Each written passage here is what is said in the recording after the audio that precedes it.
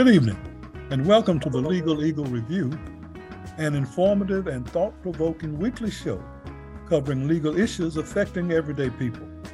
We know that there are many things you could be doing with your time, and we appreciate your decision to share this time with us. I'm Irving Joyner. My co-host, April Dawson, is not with us tonight, but we're law professors at North Carolina Central University School of Law. The Legal Eagle Review is sponsored by the NCCU School of Law, and we thank you for joining us this evening. Since the end of Reconstruction, African Americans have been engaged in a continuing struggle to gain, maintain, and utilize the right to vote. The right to vote without discrimination is mandated in the North Carolina Constitution and in the 15th Amendment to the United States Constitution, which prohibits discrimination in voting based upon a person's race, color, or previous condition of servitude. Despite these constitutional declarations, there has been a history of opposition to the exercise of this right by governmental and private sources within this country. This opposition led to the passage of the 1965 Voting Rights Act, which, after a long, violent civil rights struggle, was supposed to provide additional protections for this right. After significant victories in this fight, which have resulted in significant increases in political participation and the presence of African Americans and people of color in elected and appointed positions, efforts to roll back those gains have intensified in North Carolina and around the country. This opposition resulted in the gutting of the pre-clearance provision of the Voting Rights Act by a more conservative U.S. Supreme Court, which is in place today. At the state level, the General Assembly is engaged in legislative efforts right now to roll back many of the hard-won voting rights gains, and the North Carolina Supreme Court has endorsed that effort in recent decisions. Thus, it came as a pleasant surprise when on June 8th, the U.S. Supreme Court seemingly upheld Section 2 of the Voting Rights Act in a decision in the Allen versus Milligan case. In recent months, we have discussed the many governmental efforts presently underway that are designed to deter African Americans and people of color from exercising their right to vote. Tonight, we will return to that issue and discuss it again by dissecting the Allen versus Milligan decision and its expected impacts and implications. Our guests for this discussion are Marcus Bass, who has been with us previously, the Executive Director of the North Carolina Black Alliance, and Kathleen Roblez, the Senior Voting Rights Counsel and Litigation Manager at Forward Justice. So Marcus and Kat, thank you for joining us this evening. Thank you for having us. Well, just to start us off for our audience, because some may have forgotten and some may not know, starting with Kat, can you kind of talk about Forward Justice, what it is, and what are the type efforts that you are engaged in that will promote the interests of minorities and racial minorities and people of color in this country? Absolutely. Thank you so much for having me. I am a movement lawyer at Forward Justice.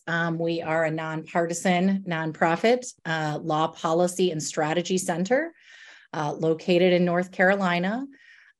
We advocate for racial justice, social justice, and economic justice. In the voting rights context, that means fighting for equal access to the ballot through challenges to things like voter ID and felony disenfranchisement laws that we argue are both racially discriminatory in their intent and in the way that they impact Black and Brown voters in North Carolina. Okay. And Marcus, for those who have forgotten from your last appearance on this program, will you talk about the work that you're doing with the North Carolina Black Alliance? Absolutely. The North Carolina Black Alliance is a committed group of elected officials, community leaders, and grassroots leaders from every level of government coming together to form solutions around several different issue areas: environmental justice, access to healthcare, criminal justice reform, and of course, in this case, voting rights. We believe that our democracy is based on a system of laws that in some cases have elicited negative effects in the Black community, and the harming of our ability to vote and the marginalizing of our power is something that we're very concerned about, and is connected to all of the issues in our communities. And so we work with organizations like Forward Justice and other groups that are committed to ensuring access to the vote is a top priority, especially in a democracy where so many different areas of misinformation and disinformation can suppress the vote. We want to make sure that laws are created to affirm the ability for every American, regardless of their color, to vote and participate in this election, in every election. And we believe firmly in that right. And this decision in Alabama by the Supreme Court is something that we're very interested in, has implications in North Carolina. So excited to be a part of the conversation this evening. Okay, it's good to have both of you here to help to educate our audience and to motivate them to go out and fight back against some of the issues and problems and concerns that we will address during our discussion. As a kind of, I guess, preliminary matter, Kat, I want to start with you. Can you kind of talk about the importance of the Voting Rights Act and the kind of impact that it has had on being able to maximize the political participation of racial minorities and disenfranchised communities in this state? Yeah, absolutely. You know, one thing they talk a lot about in the Allen v. Milligan case is just that the 15th Amendment was passed shortly after the Civil War, but that it effectively didn't do anything until we saw the Voting Rights Act of 1965 come along and really make a difference to have actual remedies for voting discrimination. That involved a lot of different things. As you referenced in the beginning, we had Section 5 pre-clearance, which unfortunately was gutted in 2013, and Shelby v. Holder. But this case that we're talking about today comes from Section 2 of the Voting Rights Act of 1965, which essentially prohibits any voting practice or procedure that discriminates on the basis of race, color, or membership in a language minority group. And importantly, that's been applied to redistricting as well. So there are just so many ways in which the Voting Rights Act was the vehicle to really bring the spirit of the 15th Amendment to life, because we saw so many years where it just really wasn't doing anything to protect Black and brown voters. We saw a whole era of Jim Crow laws after the 15th Amendment. So I think that's the best way to really describe what the Voting Rights Act did in this country. You know, the amazing thing about this history is that when the Voting Rights Act was passed, there were no African Americans in the North Carolina General Assembly. And it would be another 4 years before the first one would be elected. And around the state, there were some school board members here and there, or town council members here and there. So it had a tremendous impact.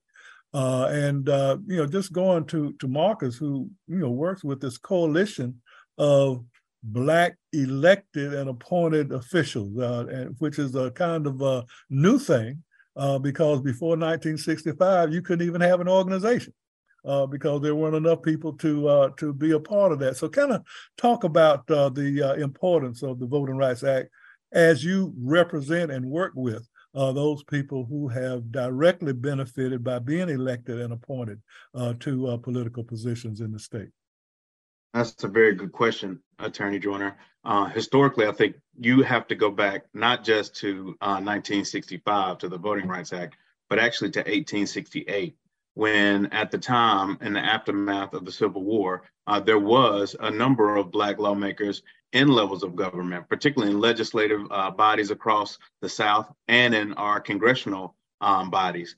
Those individuals in those offices help create some of the foundations of the laws that we are still fighting today.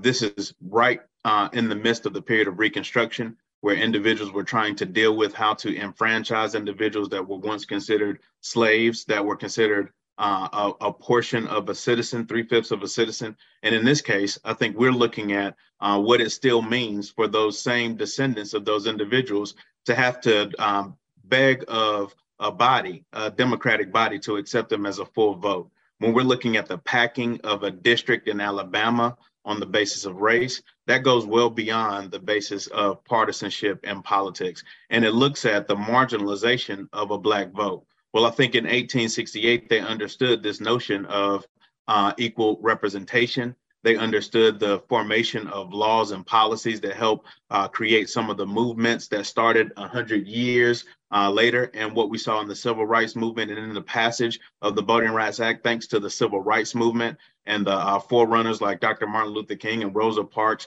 individuals that participated in freedom rides in the South. And so I think there is a long history of not just elected participation from a governmental standpoint, but from a community standpoint. Young people, individuals that decided to enter law because of the injustice that they saw and the disenfranchisement of their former family members. These are the individuals that created the nucleus for what we see in a Voting Rights Act that's still being determined today in 2023. I think the implications of Alabama's decision really land on the context of what folks thought was a weakened Voting Rights Act. In some cases, because of the preclearance being gutted from the Voting Rights Act, there was a strong belief that this Supreme Court was looking at creating a Voting Rights Act that was just in name only, with no teeth. But in some cases, I think the passage or the decision of the Supreme Court to affirm a lower court ruling that these maps were racist in regards to misrepresentation or the dilution of the Black vote, I think that has the same kind of tenets to this 100+ year battle of inequality and the use of litigation, the use of the courts, and the use of movement spaces to make sure that we are holding a argument in democracy that enfranchises and empowers Black voters. And so from our standpoint, there have been different movements at a local level around school boards, around local elected officials. Harvey Gantt is a name that we all remember as the first Black mayor in the city of Charlotte. Also went in to run for Senate, lost to Jesse Helms on the basis of some racial context there. And so race has always been a third arm in this two-party system. And in this case, the Supreme Court ruled that the gerrymandering was a step beyond partisanship and really disenfranchised voters on the basis of race, which is the starting point for this conversation from emancipation. All right. Pat, you mentioned Shelby versus Holder, a case from, of all places, Alabama, and which shows you a part of the depth of the opposition. A lot of it centered in Alabama, but also present in North Carolina. Allen versus Milligan is another Alabama case, where in each of these challenges, they went whole hog on the effort to destroy or reformulate what the Voting Rights Act was all about. So, Kat, could you just take a couple of seconds and kind of summarize just what the issue presented to the court in Allen versus Milligan was? Absolutely. I think to your point, there was an effort here by Alabama to completely change what Section 2 always has been. Roberts, in his decision, said the heart of these cases is not about the law as it exists. It's about Alabama's attempt to remake Section 2 jurisprudence anew. And I think that's a really helpful frame as to where we're coming at in this case. We had plaintiffs who were saying, please protect the rights that we have always had for the last 40 years and just rule for us based on what Section 2 has always been. And we had Alabama saying, actually, Section 2 should be something totally different. So to give some more context, plaintiffs were saying that these congressional maps that came out after the 2020 census, Alabama at that point had been given 7 congressional seats, and they had 1 majority Black district at that time. To give a frame of reference, Alabama is currently about 27% Black. They actually have a growing Black population and shrinking white population. So there was a challenge brought to those maps under Section 2. Section 2 is a very hard standard. I heard one of the lawyers who litigated the case say that it's very straightforward, but incredibly demanding. Plaintiffs have to show that they could create a district that is not only just majority Black, but just complies with all the other requirements of districting.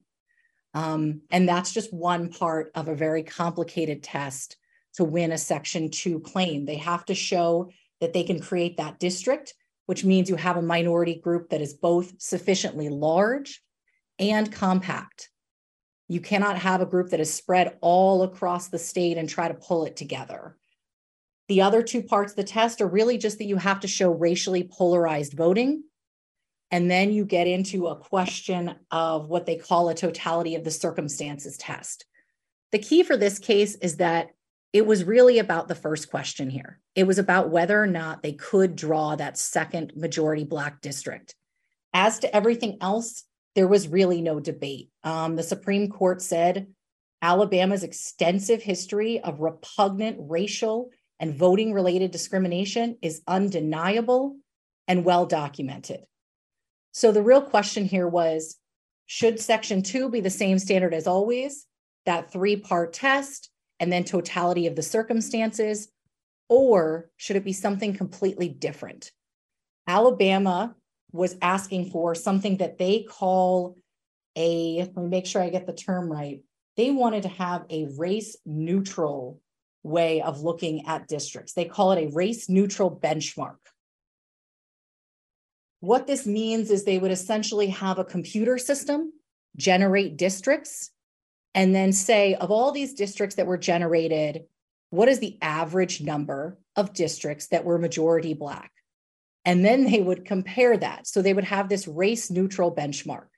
The Supreme Court said that's not how Section 2 works. Plaintiffs are supposed to bring us maps. They have the burden to show that you can draw a district that is majority Black and that complies with all the other requirements. And so that's really the question here is Section 2 going to be the way it's always been, which is what the plaintiffs argued and what the court ultimately held, or were we going to create a completely new race-neutral way of looking at this, which is what Alabama wanted? Okay. This is the Legal Eagle Review, and we are talking with Marcus Bass, who is the director of the North Carolina Black Alliance, and Kathleen Roblez, who is the Senior Voting Rights Counsel and Litigation Manager at Forward Justice. And we're talking about the Allen versus Milligan Supreme Court decision that was just handed down by the U.S. Supreme Court. We're going to take our break right now. I want you to stay with us as we continue this discussion. So we'll be right back.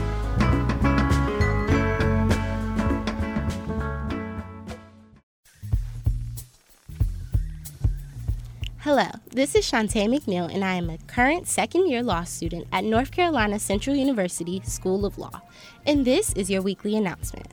This week on the Legal Eagle Review, we talked about the U.S. Supreme Court decision in Allen v. Milligan.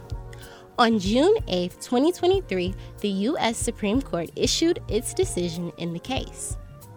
In a historic win for voting rights, the U.S. Supreme Court ruled in favor of Black voters, striking down Alabama's 2021 congressional map for violating the Voting Rights Act of 1965, for diluting Black political power, requiring Alabama to redraw its congressional map. In the case, plaintiffs allege that Alabama's congressional map was unconstitutional because race was the main consideration when creating and enacting several congressional districts with the intent to racially discriminate against African American voters, violating the 14th Amendment. Today, 2 in 7 Alabama voters are Black, yet 6 of 7 congressional seats are held by white politicians. Remember, elections are not free if voters are denied equal voting power. This is Shantae McNeil with your weekly announcement. Thank you for listening.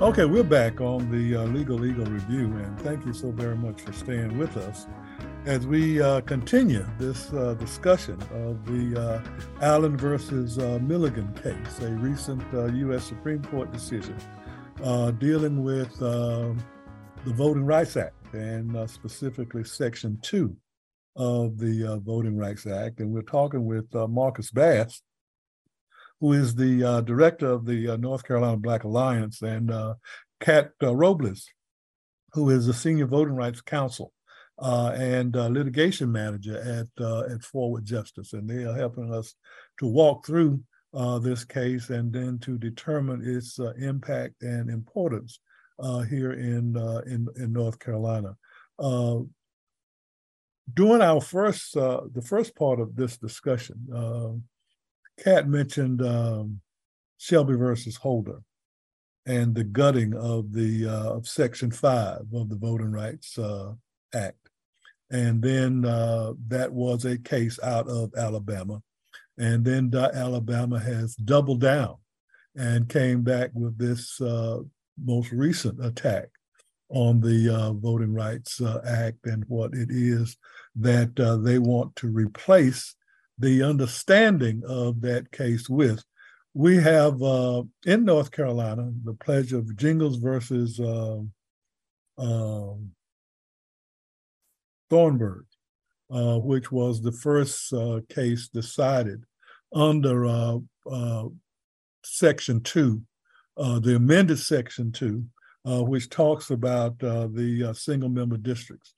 Marcus, can you kind of talk about the impact that the decision in Jingles versus Thornburg had leading up to what I really consider the cause of these robust attacks on voting rights in North Carolina by right now conservative Republicans, ultra-conservative Republicans. Can you kind of just talk about that a little bit? Yes, and I think that's a very good historical context for outlining what discrimination looks like in representation. When we look at the Jingles case, I think there is an examination of the history of official discrimination, the degree to which jurisdictions are racially polarized, and the impact that has in representation. And in some cases, whether minority candidates are denied access to these districts by the slanting of a process. And I think when we talk about the elements of 1965 to 2023, that is a short period of time to enfranchise voters that really should have been franchised from the very beginning. And in a very real way, particularly in the South, we understand the ties between economic justice and voting rights, and really economic justice, voting rights, and education. In order to be able to have a vote that counts and matters, you have to have individuals that are ready to run for office, and those individuals have to have the same fair process of being able to run for office, just like anyone else on the books. In this case, we have seen in North Carolina, across the South, rules being put in place, measures from a poll tax to a literacy test to the manipulation of districts to marginalize the vote prospect of individuals on the basis of color. In the case of Jingles in the 80s, you have individuals for the first time having the opportunity to receive office. You mentioned our first individual elected in North Carolina on a state level for the legislature and a congressional level. That happened in the 60s and 70s. In the aftermath of that, there is some stark backlash by local and state individuals to harness the district manipulation at a very real level. In this North Carolina case, and I think Kat can lay out some of the particulars there, it really set a precedence of defining what it meant to discriminate on the basis of race in regards to districts. And I think those or that kind of understanding from a congressional level all the way down to a school board level has helped us educate and prepare individuals and also hold accountable individuals that are administering the process of setting these maps and setting the election proceedings in North Carolina. All right. Well, Kat, you raised this issue of Shelby versus Holder and the profound negative impact that decision has had on the voting rights landscape. Ironically, the author of Shelby versus Holder was Chief Justice Roberts, and the author of the Allen versus Milligan case is Chief Justice Roberts. What happened to him that he has now been redeemed? Seemingly. I think it certainly came as a surprise, especially to those who read Shelby, that he came out not just in favor of the plaintiffs in this case, but really just reaffirming Section 2 jurisprudence and what it stands for and what, power plaintiffs will have in the future to bring these cases. He really stood firm that Section 2 is meant to apply to redistricting and that we will not be changing the standards based on what has been in place from Congress and from the Supreme Court over the last 40 years.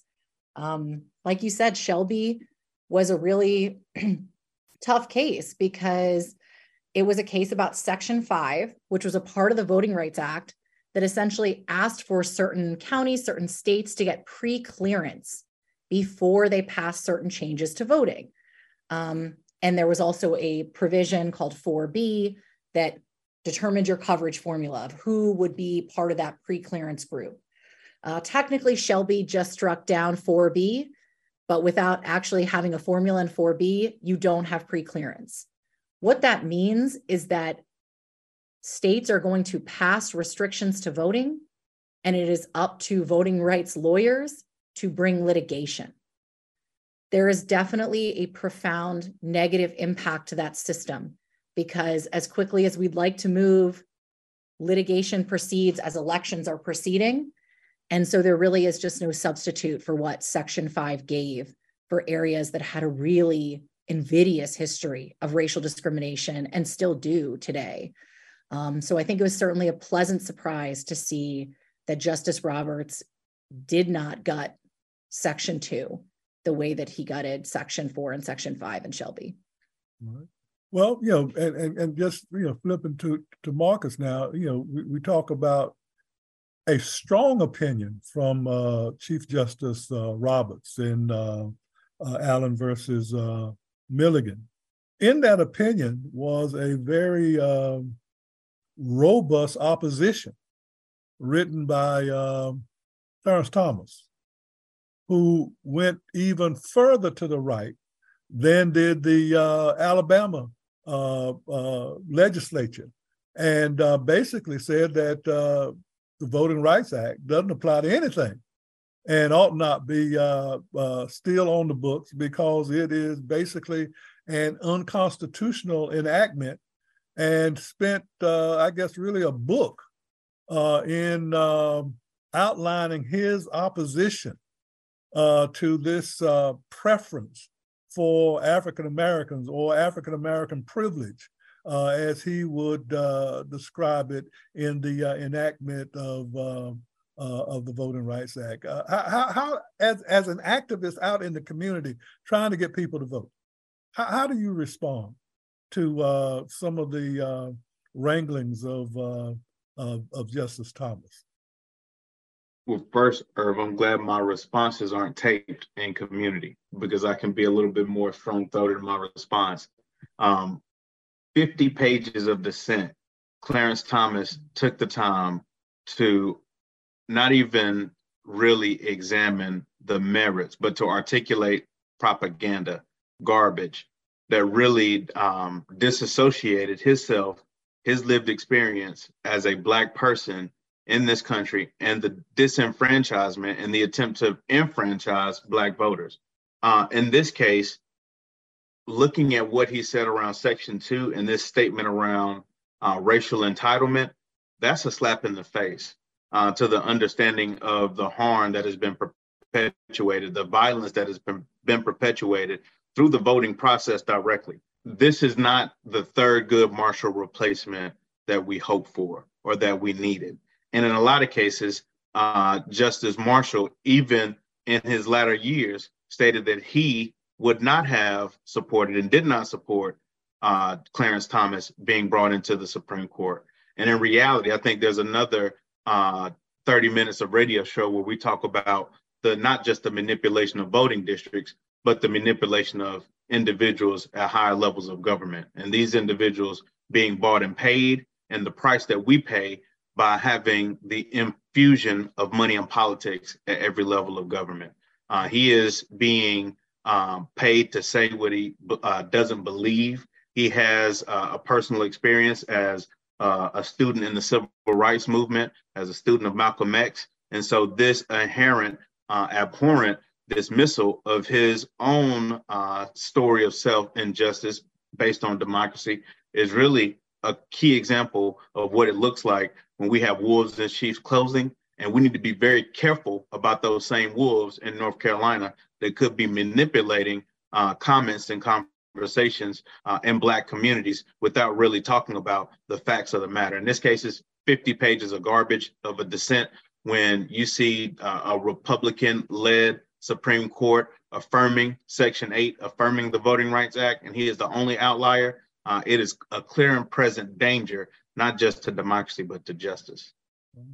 Well, Kat, since he mentioned North Carolina, and as the senior litigator at Forward Justice, you are well aware of really progressive decisions that were entered by the North Carolina Supreme Court based on the North Carolina Constitution by the prior Supreme Court here in the state. And now, just a couple of months ago, we had the startling revelation of the new ultra-conservative North Carolina Supreme Court that gutted all of those really outstanding decisions that were in line with what the North Carolina Constitution would demand. Could you kind of just talk about that shift that we have just experienced here in North Carolina that follows this ultra-conservative mood that we see arising throughout the country? Absolutely. So there were two cases that came near the end of the last term for the prior North Carolina Supreme Court, both the voter ID case and a redistricting case. And when the new court came in, there was a petition filed by the defendants in those cases for rehearing. And I think what's really important here to give some context is that it's easy for people to say, okay, you wanted what the old court decision was, you don't want to change. But the key here really is just that what happened here is unprecedented. I don't care what political party you are or what the makeup of the court was before or is now. It is absolutely not the norm that when a new court comes in, they quickly pick up a bunch of cases from the last 6 months, rehear them, and reverse the decision. There were 2 petitions filed for rehearing, and both were granted. And I know Justice Earls, in her opinion, noted just how exceedingly rare that was. I'm sure it was something like under 10 times that's ever happened in the history of the North Carolina Supreme Court. So it's just a really dangerous precedent to set that a court would come in and rehear a case and reverse it. And there were people justifying that this was necessary just because of a change in the partisan makeup of the court. That's not why you're supposed to rehear a case. If you look at the statute for why you should be able to rehear a case, it was just not met here. So I just think it's important to understand how rare that is. And that's why it was so shocking to see that from the new North Carolina Supreme Court. Where does that leave us in North Carolina with respect to our ability to protect voting rights here in this state, Marcus? I think in reality, we have to realize that the Supreme Court's decision does give us a glimmer of hope in the ability to make sure that what we are seeing happening in our state by those individuals that are being controlled by a very small percentage, but a very extreme right-wing percentage of leadership in North Carolina. I think this lets us know that there is an opportunity for each voter to have a fair shot at representation, at least on a congressional level. Let's look at 2018 and the fact the Supreme Court, this different formation, but similar members of the Supreme Court ruled that the 2018 congressional maps needed to be redrawn. That redrawing of the maps gave us some of the fairest congressional districts that we've had in well over 100 years, with individuals of color running and winning at a congressional level. And in some cases, that representation is going to have a huge impact on some decisions that may come before Congress over the next 4 years, over the next 2 years. And I think the same thing holds true in North Carolina when it comes down to the decisions that are going to be rolling out here in the next few weeks. In this case, I think Moore v. Harper is going to be a strong indication of what it means to have a contest around racial implications in elections in North Carolina. Alabama is a bellwether of that. And I think in some cases, historically, we've seen from the Supreme Court on multiple levels affirming measures to ensure that race is not one of the clear poll marks in regards to making sure that there is some control in this partisan power grab. And in any case, when any state legislature is controlled by one particular party, that party is going to try to maintain control.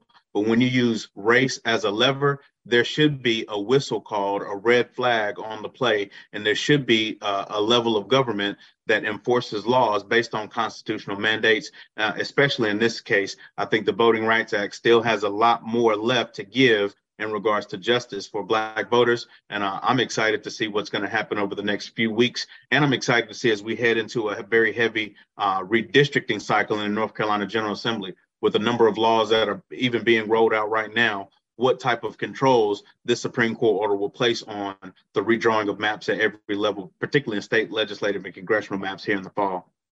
Okay. You're listening to the Legal Eagle Review, and we're talking with Marcus Bass and Kathleen Roblez about the recent Supreme Court decision in Allen versus Milligan and the impact and implication of that opinion. We are going to take our last break right now. I want you to stay with us as we continue this conversation with these two outstanding experts to help to educate you about what the law is, and then to offer some guidance as to what needs to occur in order to blunt these efforts. So we'll be right back.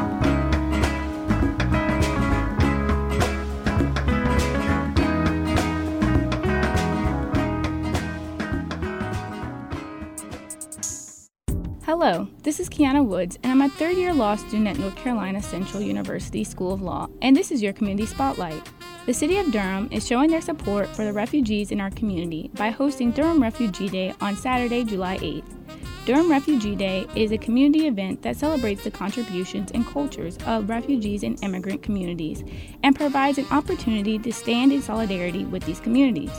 The free event is family-friendly and will include live music, community education booths, activities for the kids, and food vendors from around the world. The event will be held from 3 p.m. to 6 p.m. at Durham Central Park, located at 501 Foster Street in Durham, North Carolina.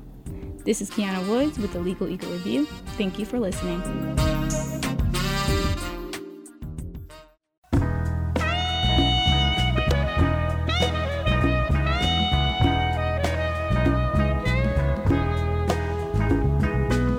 right, we're back on the Legal Eagle Review. Thank you so very much for staying with us as we continue this discussion about the Allen versus Milligan case, its impact and implication, and what it is that we can expect here in North Carolina going forward. And I'm going to start back with Kat because she has been engaged in the litigation of most of the voting rights cases coming out of North Carolina or that occurs in North Carolina. And I know there is state litigation and there is federal litigation that's out there.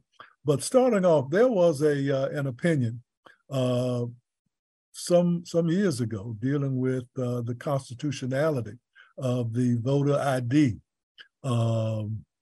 provision of the North Carolina Constitution. Can you talk about the status of that case and what impact does that case have going forward as the legislature is now revamping this notion of voter ID in the state? Well, as I know that Irv and Marcus know well, voter ID has been a fight in North Carolina for at least 10 years. So there was a couple big cases. You know, there was the first voter ID bill that was challenged in NAACP v. McCrory. That was a case where the Fourth Circuit said that voter ID law was racially discriminatory. That was a great win for the amazing Caitlin Swain and Penda Hare from Forward Justice. And not too surprisingly, pretty soon after that decision came down in 2016, a new voter ID law was passed, SB 824. That came out in the end of 2018. It was passed during a lame duck legislative session. So there's a lot of questions there, and there is a challenge right now in court to them even having the ability to have amended the North Carolina Constitution to add voter ID when they were aware that they were a product of a racially gerrymandered legislature. But nevertheless, they did amend the Constitution. They did pass this voter ID bill. And there have been challenges to it ever since. One in federal court with Forward Justice and one in state court with SESJ. So I know it's probably been kind of confusing for residents of North Carolina to hear a lot of back and forth. The state voter ID case was one of the ones that there was initially a win. The prior North Carolina Supreme Court said that law is discriminatory and struck it down. However, it was reheard and it was reversed. Our federal case is still ongoing, but the current state of North Carolina right now is that they are seeking to implement voter ID on a very short timeline. About 5 months, if even that, before we get into the municipals this fall. So the current state is that voter ID is required and that they are trying to implement it this fall, which is not only a lot, but I guess I want people to understand the backdrop of all the other elections changes they are trying to pass in the legislature right now. There's a bill called SB 747 that seeks to make a lot of changes to the way our elections are run. And when you take that, if it were to pass in its current form, plus the implementation of voter ID, it is a lot of changes that we're looking to have coming up in our elections this fall. Well, switching to Marcus, one of the things that we can say about North Carolina is that today there are 3 African Americans who are serving in Congress, 3 out of, I think it's 14 now, which is historical. There has never been that many African Americans elected to Congress. None of them are elected from majority minority districts. These are districts in which African Americans don't predominate, as is the situation in Alabama.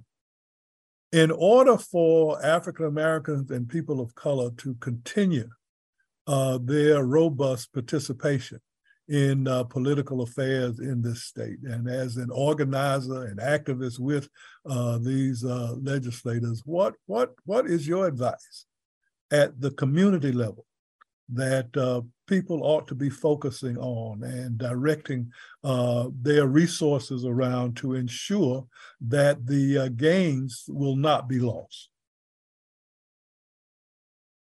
I don't want to go too far past noting the historic moment that we're in with the election or the addition now of Congressman Don Davis, Congresswoman Valerie Foushee, who is also the chair of the North Carolina Black Alliance, and of course, Congresswoman Alma Adams.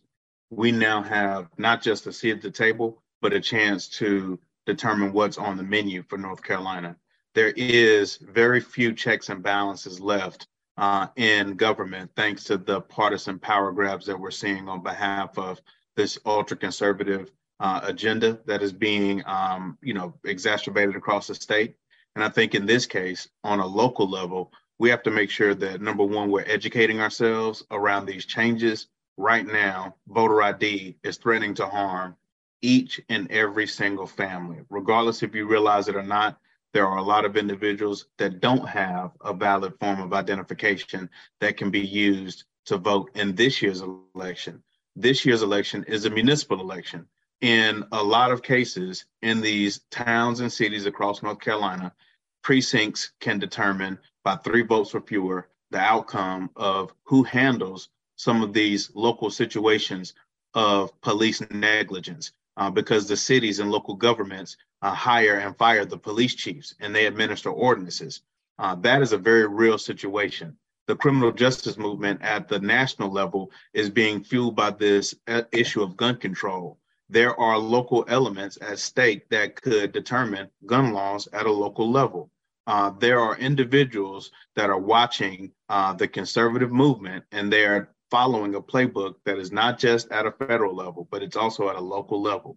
When we see what's happening in our school boards, and we talked about school boards and the history of our representation at a school level, the school boards are being overtaken by individuals that don't even live in their communities, but are perpetuating this myth of critical race theory or this anti-woke theory. These elections that are going to be harmed by the lack of voter ID or the lack of proper education, or even the time span. Typically, there's 3 weeks of voting, early voting. Now we'll just have 7 days. It may even be fewer days to turn in your absentee ballot. There are so many different things that we have to prepare to educate ourselves around. But the reality of these laws is that they're not just harmful to Black voters. But if you're a rural voter, if you are a minority voter, or if you're even a white voter living in communities where you need fair laws and representation and equitable access to services at a government level, you need to make sure that you're aware of these changes. It's not just about Republican and Democrat. It's about the manipulation of our government on behalf of these large corporations that are paying for these candidates in these positions. And everyone in community is being played by this element of believing that these laws are only harming one segment of people. They're hindering our ability to grow and thrive in communities across North Carolina. And so we are working with our local elected officials and our community members to educate themselves. Juneteenth was a perfect opportunity, and we were in community across the state, making sure folks knew about the changes to voter ID. To even just this past week, the North Carolina Legislative Black Caucus is having their annual foundation event where over hundreds of individuals from across the state will be attending. And these issues are going to need to be taken from Raleigh and Durham back to these rural parts of the state. And we're going to make sure that the information that we're getting now and we're sharing in the Legal Eagle Review, along with our partners in Forward Justice, is being disseminated to our leadership and our members across North Carolina. And we need to make sure that we stay on the wall in this moment and be very alert as far as what's happening, because just because it is happening to us doesn't mean we don't have the power to stop it. Well, organization is going to be very important, as well as mobilization. I think that it is certainly a plug that I need to make here now that in the last election, African American voted at one of the lowest rates in history, and it was devastating on the political scene. And it is incumbent upon us to ensure that that does not happen again, because if you don't vote, then you will lose the right to vote.